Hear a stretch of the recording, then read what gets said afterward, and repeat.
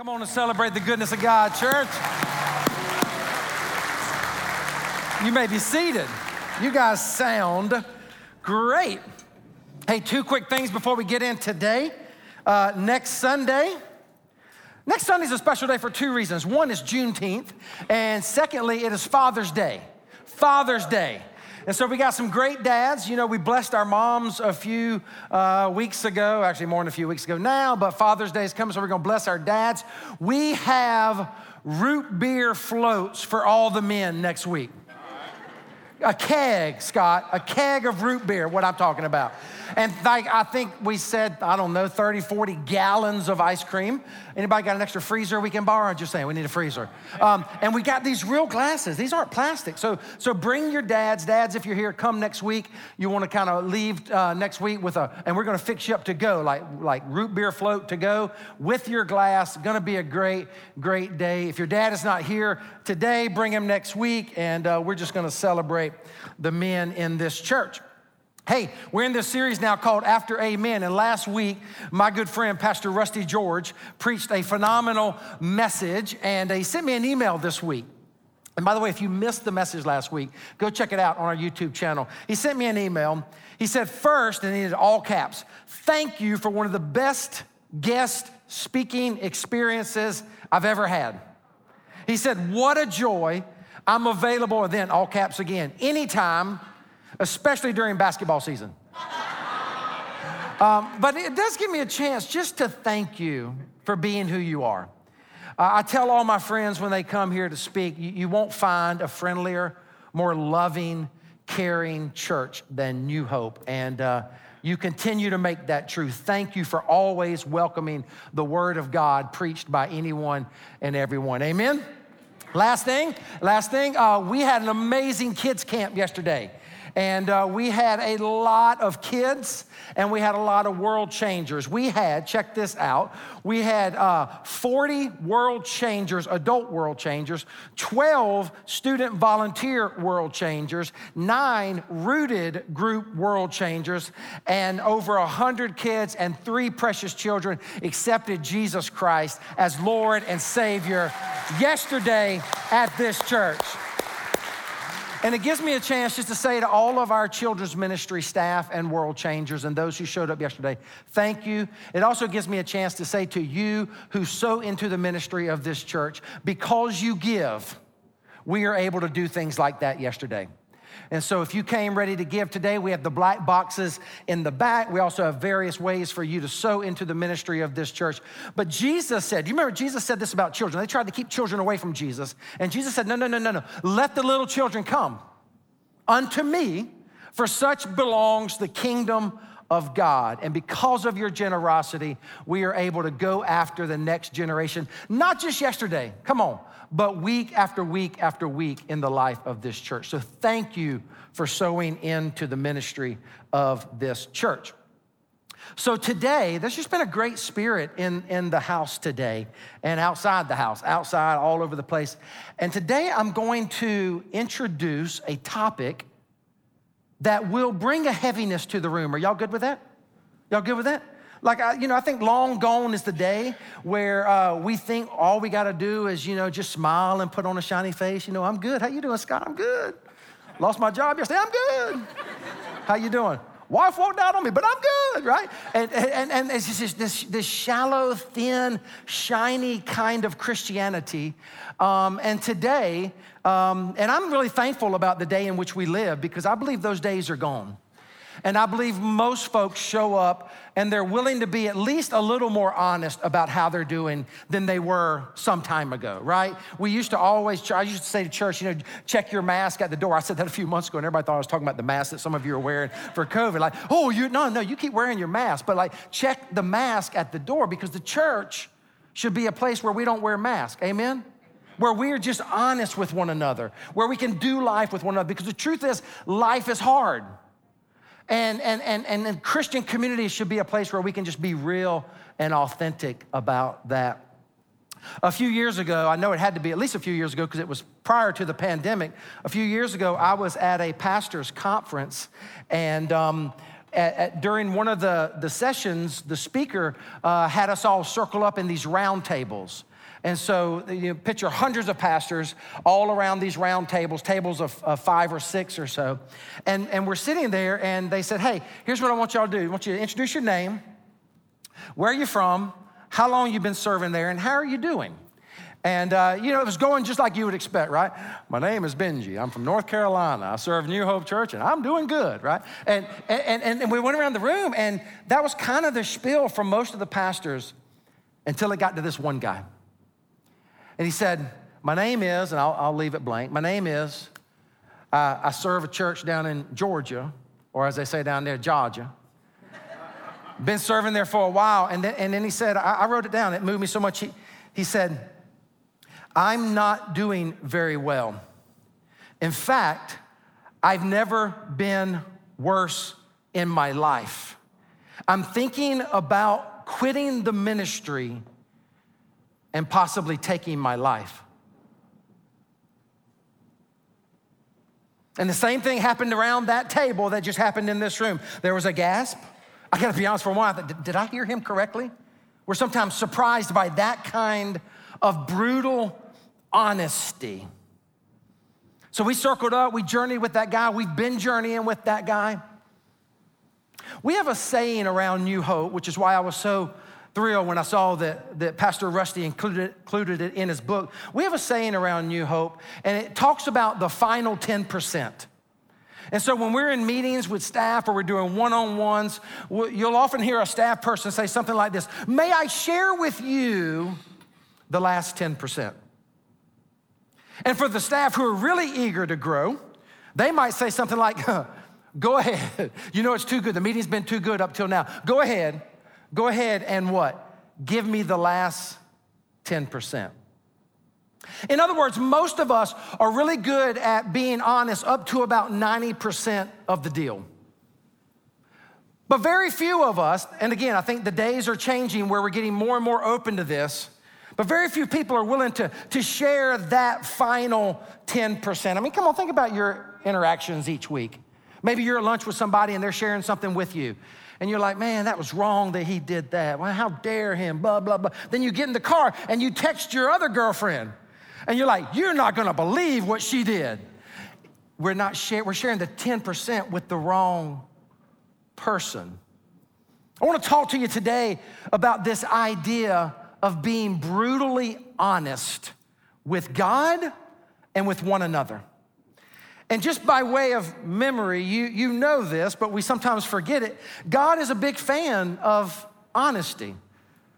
It made the top 10 list. Come on, read it out loud with me. It's one of the 10 commandments. It was a short verse. Ready? Go. Thou shalt not. Come on, a little bit louder, church. Thou shalt not lie. And when you think about this final 10%, it's really helpful to think about that in being honest with God first and honest with those we love and those that love us. Those you trust. I'll say that a few times throughout the message. You want to be very careful, but everybody needs their tribe, right? Everybody needs their people that they can be very, very honest with and share that final 10%.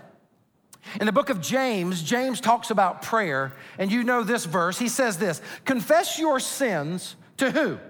Each other, and pray for each other. Now, the next 2 words is very important. Underline it, circle it, take a picture, put it to memory, whatever. So that, everybody say, so that. So that you may be healed. So confess your sins to each other and pray for each other. What? So that you may be healed. And here's the next part that we all really, really like, but the first part is just as important. The prayer of a righteous person is what, church? Is powerful and what? So you gotta understand, James is dealing, like lots of churches often deal with, James is dealing with social tensions in the community of faith. So he's saying, confess your sins to one another, not just so that they are forgiven, but so that we can be a healthy community of faith, because the prayer of a righteous person, the old King Jimmy used to say, availeth much. The prayer of a righteous person is powerful and effective. So as you study this, you start to ask the question, what does it mean to be righteous? What does it mean to be effective? Righteous, for the sake of James' context, implies that our unconfessed sin can break down our connection with God. Have you ever been taught that before? I think we sometimes love grace and we celebrate grace and we're all in freedom and the good news of the gospel. But I don't know if you've really dealt with this, but the truth is when I sin, my sin fractures my relationship with God. It breaks my relationship with God. The same way James is saying this is going down in the community of faith, it fractures my relationship with God until I confess it, come on, plead the blood of Jesus over my sin, experience forgiveness, that I'm put back in a right relationship with God. That's righteous. Then he says effective. What does that mean? Effective is a confession that is put into action, not just in word alone, but in deed. So I pray and then I work. I pray and I wait and I work, or as Abby taught several weeks ago, I do the next right thing. Take this down in your notes, mentally or whatever. Come clean, be honest, share the last 10%. Say that with me. Come clean, be honest, share the last 10%. Jesus tells this story in the Gospels. You can turn there if you want. In Luke chapter 18, he tells this story of two dudes who go to church.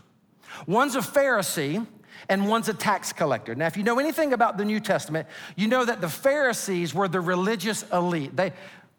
They were the clergy, and they judged everyone. They were mean-spirited. They would shut people out, try to shut people out from the grace of God. They were arrogant. They were obnoxious. They were hypocritical. And guess what? They got on Jesus' last nerves. He couldn't stand them. That sounds wrong to say. I mean, Jesus loves everybody, I know. He loves them. But hey, they got on his nerves. That's clear in the Gospels. So a Pharisee shows up to church, and I want you to watch what he prays. God, you can kind of hear the religious voice. God, you been there? God, thank you I'm not like the rest of society. Cheaters, sinners, adulterers, or even this tax. He calls the dude out. He calls the tax collector out. Says, God, thank you that I'm not like the rest of society, especially like this tax collector. Then Jesus tells the story of what the tax collector prayed. And the tax collectors, guys, they were hated in first century Palestine.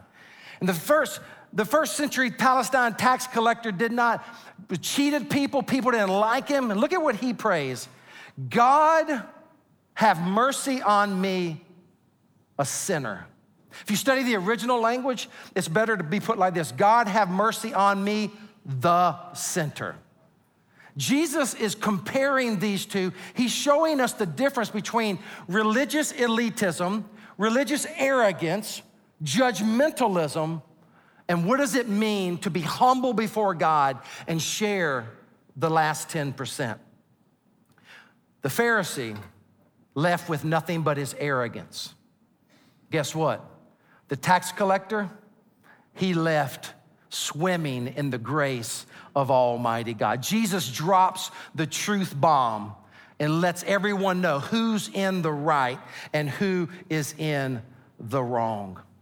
Pastor Rusty says this in his book. I know so many of you are reading. By the way, we sold out last week. We have a new case in the Resource Center, so pick one up on your way out. Rusty says this. He says, it's clear that while Jesus bristles at our selfish demands and is put off by religious self-righteousness, he is drawn to our what, church? Vulnerable honesty. Hey, Jesus is on the Sea of Galilee. He's out there in a boat, and if you know anything about the Sea of Galilee, you know it's not a big body of water. It's actually a very small body of water. It's not anywhere near the size of Jordan to the south of us, or Gaston or Falls of the Neuse to the north of us. It's a small body of water. And whenever they get on the boat in the gospel, something's crazy gonna happen. This day, a storm comes up. It comes over the mountains. It happens all the time. Ferocious wind, storm comes, and these boats aren't that strong. So they're out on the Sea of Galilee. The storm is raging. Picture the disciples. They're bailing water. They're freaking out. They think they're going under. They look toward the helm of the boat, if you will, and what is Jesus doing? You guys remember? He's sleeping. Jesus, the storm is raging. Jesus is in the fetal position. Guys, he's well beyond the rapid eye movement stage. I mean, he is out.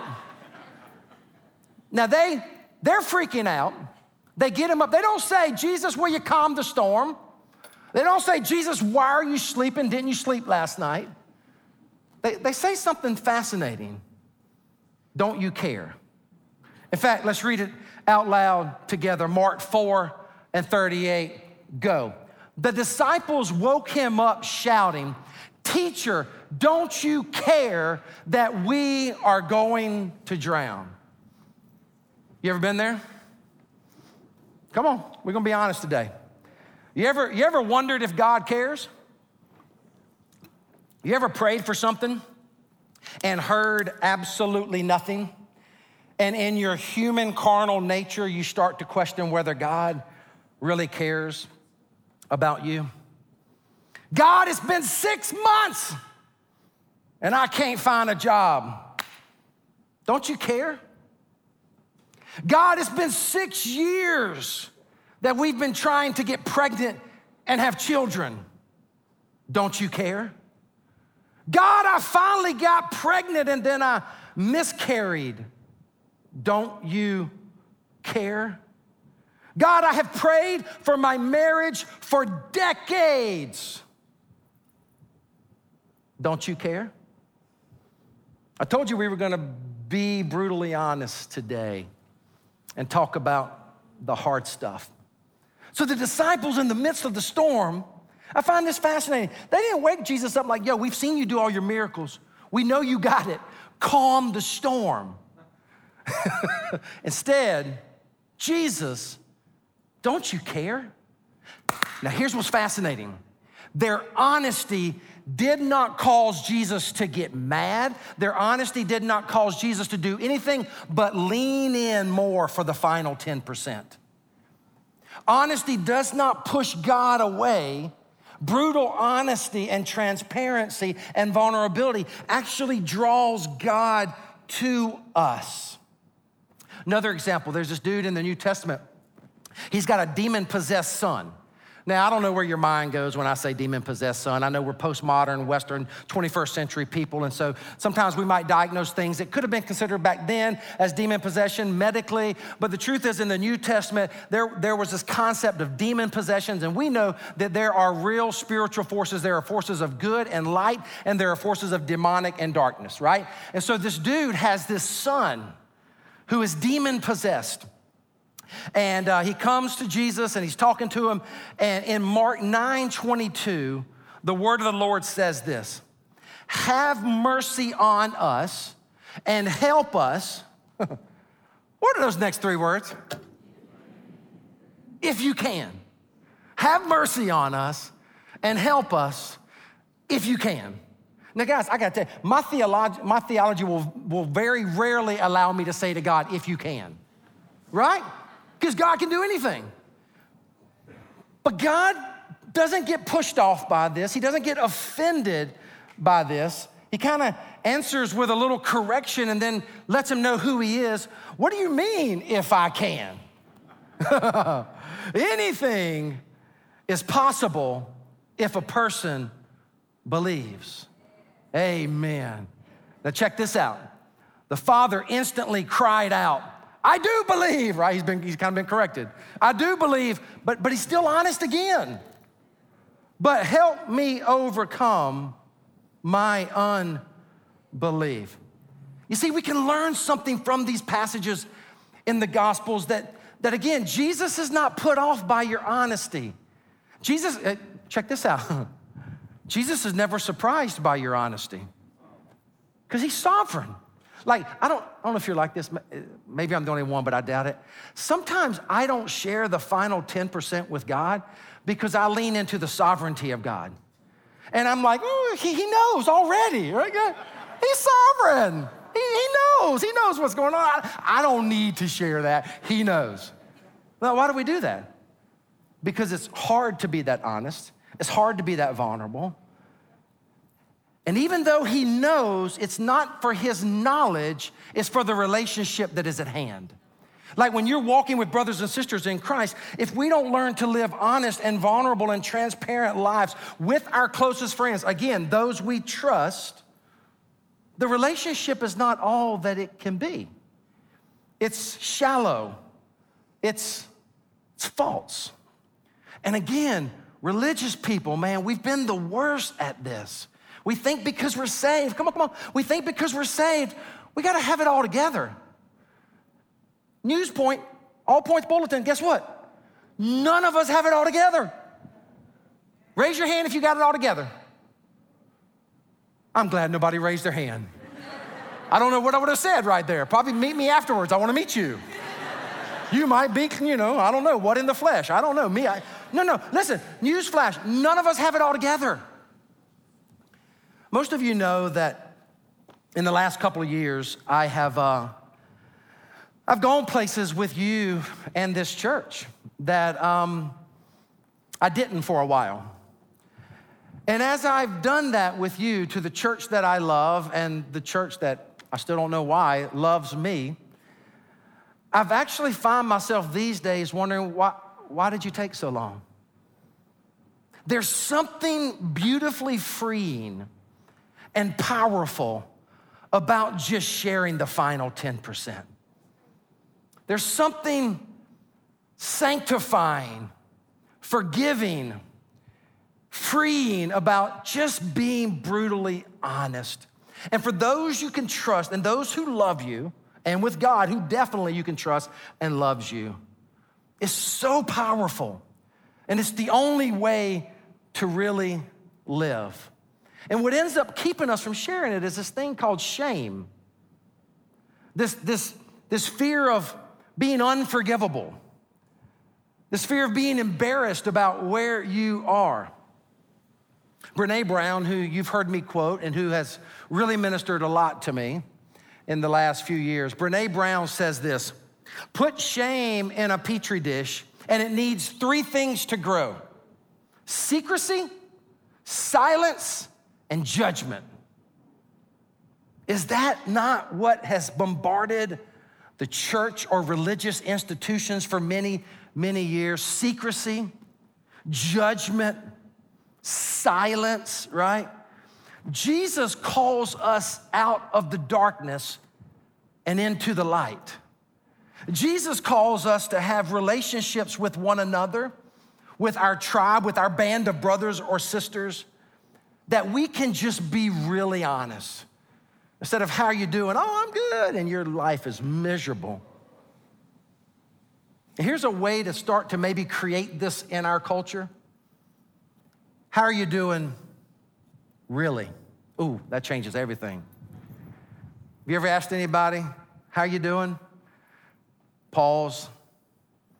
Really? And if you can have those kinds of friends, if we can be that kind of church, you'll hear a story next week I'll share where a brother said to me just this week that he had this unique advantage of standing in the rotunda last week and watching our church, and he saw exactly what I'm talking about today unfolding. And in fact, when he and his wife were on their way home from church, she said to him, we saw a lot of church happening today at New Hope.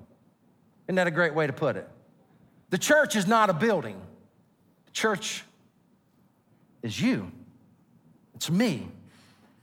And I'm so thrilled to know that we're starting to see this turn in the life of the church. We're starting to see this turn in the life of humanity, where things have gotten so hard and so bad that people aren't hiding it anymore. They aren't sweeping it under the rug anymore. Application, 2 things, and then we're gonna move into a powerful time of worship and celebrate a baptism. Sharing the last 10%, here it is. Come clean with God. Say that with me.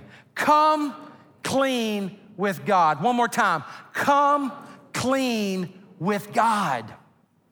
He knows But your relationship will go to the next level as you come clean with God and you learn to share your heart, your deepest desires, your pain, your regrets, your offenses, your struggles, your sin with God. Max Lucado, in his book, Anxious for Nothing, talks about the specific nature and the specific power of honest prayer and the way, watch this, and studies have been shown to show this, the way in which that kind of authenticity with God decreases anxiety, helps us with depression. In other words, it takes our problems, which can tend to be so big, right? And we're always telling God about how big our problems are. What if we start telling our problems how big God is? And we start working with God and getting honest with God. God has a way of right-sizing, or maybe a better way to put it is making more manageable the struggles that we walk through.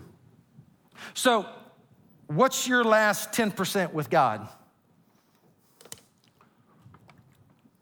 I'll sit there for a moment and just let you think about that. What is it that you find yourself, if you pray, and I know, again, most of us don't pray enough, right? I'm with you. But if you were to stop and think about your relationship with God, what is it that you have not shared with your Heavenly Father who loves you, who wants to have that kind of intimate relationship? Maybe it would be, God, I'm scared. Anybody scared here? God, I'm lonely. God, we can say this, I'm doubting. Anybody here ever doubt God? Aren't you glad I didn't ask for a show of hands? Yeah. God, I'm anxious. God, I'm hiding. Why do I keep defaulting towards isolation? God, I'm done. Anybody ever felt that way? I'm just done. Maybe you're done with the situation. Maybe there have been times when you've almost been done with God. Don't do that. Don't go there. But a part of not going there, stick with you, a part of not going there is being honest with your feelings and confiding in your God who loves you. Second thing, come clean with those you trust. Come clean with those you trust.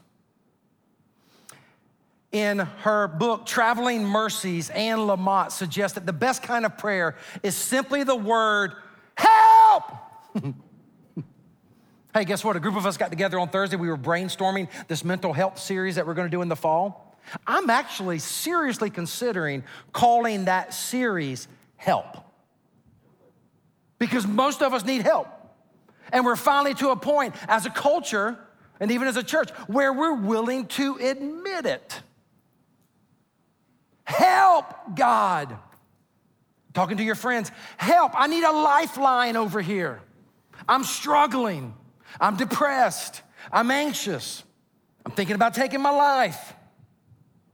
I'm thinking about quitting. I'm thinking about leaving.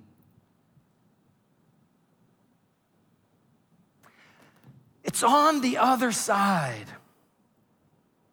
of that kind of honesty and transparency that real healing occurs.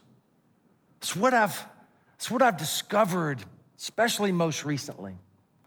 It's on the other side of pushing through and sharing those things that we don't want to share with people we trust, that we can have companions for the journey called life and make it through the storms that tend to rage. Y'all remember the pastor friend I told you about at the beginning of my message? The one who said, I've never been any worse. I'm thinking about quitting and throwing in the towel and even thinking about taking my life. I reached out to him recently just to check in on him. We journeyed with him for quite a while, and we all stay in touch with him loosely, not like we used to, but we walked with him through that journey, and I I knew this message was coming up, so I reached out to him. He texted back and he said this. He said, that day was a turning point for me. A kind of revolution of the soul that has since risen up inside of me. He said, from that moment that I opened up and let this band of brothers journey with me, I slowly but surely started to rediscover passion for life and ministry again. I'm now experiencing a deep-seated joy that has started to bubble up from inside my soul, and I now think I'm going to make it. That was what was on the other side of letting us into his world, letting us journey with him. Can you catch a vision? Can you catch a vision of what a community of faith could look like where people don't show up to play church? Where people don't feel like they got to put a mask on and dress a certain way? I mean, we ain't that church. We've never been that church. But we need this reminder, do we not? Because we can all slip right back into it. Can you catch a vision of what it would look like for your rooted group or your life group, or for our children's ministry or student ministry or young adults to be made up of women and men who actually live honestly before one another? We walk into a room and we don't feel like we have to have it all together because, again, none of us have it all together. And we're a community of faith where all the masks, they're not checked at the door like I used to say. They don't need to be checked at the door because we're never wearing them. This is who I am. Like it or not, this is who I am. Broken, flawed, needing help, needing companionship, needing a brother or a sister or a group to journey with me through life. And as you journey with me, we will journey with you. And it is only by God's grace that we will make it to the other side. Praise his holy name. Amen, church. May it be so in the life of this church. May it be so in our groups. May we give the final 10%. Father, we thank you for this house. Thank you for the spirit that is here today. God, I'm so grateful for a community where I can just be me and they can be them. God, pastors have forever felt like they've been thrust upon a pedestal and they've got to have it all together. God, I thank you that we are just a bunch of beggars trying to tell others where to find bread. And we have found that living bread in you, Lord Jesus. So, Father, let this kind of settle into our church. Let us continue to first and foremost, God, share the final 10% with you. God, may our prayer lives increase. And when we feel led to stop and cut it short, Father, may I press through. May I confide in you and share parts of my life that you are already fully aware of. But in doing so, God, may my relationship with you grow to deeper levels of intimacy and connection. And Father, I pray for groups in this church, whatever those groups look like. God, I know this is hard to happen on a Sunday, and like I said, we'll share next week of ways in which it was happening on a Sunday, but these are big groups. God, I pray that in the days ahead, we will see small groups of people circling up in different places around this campus. And they're just doing life together. They're being real. They're sharing that final 10%. And because we've got you and because we have one another, we believe, just like the disciples on the Sea of Galilee, Father, we will make it through our storms. We will get to the other side where we will see you face to face. There will be no more storms. There will be no more tears.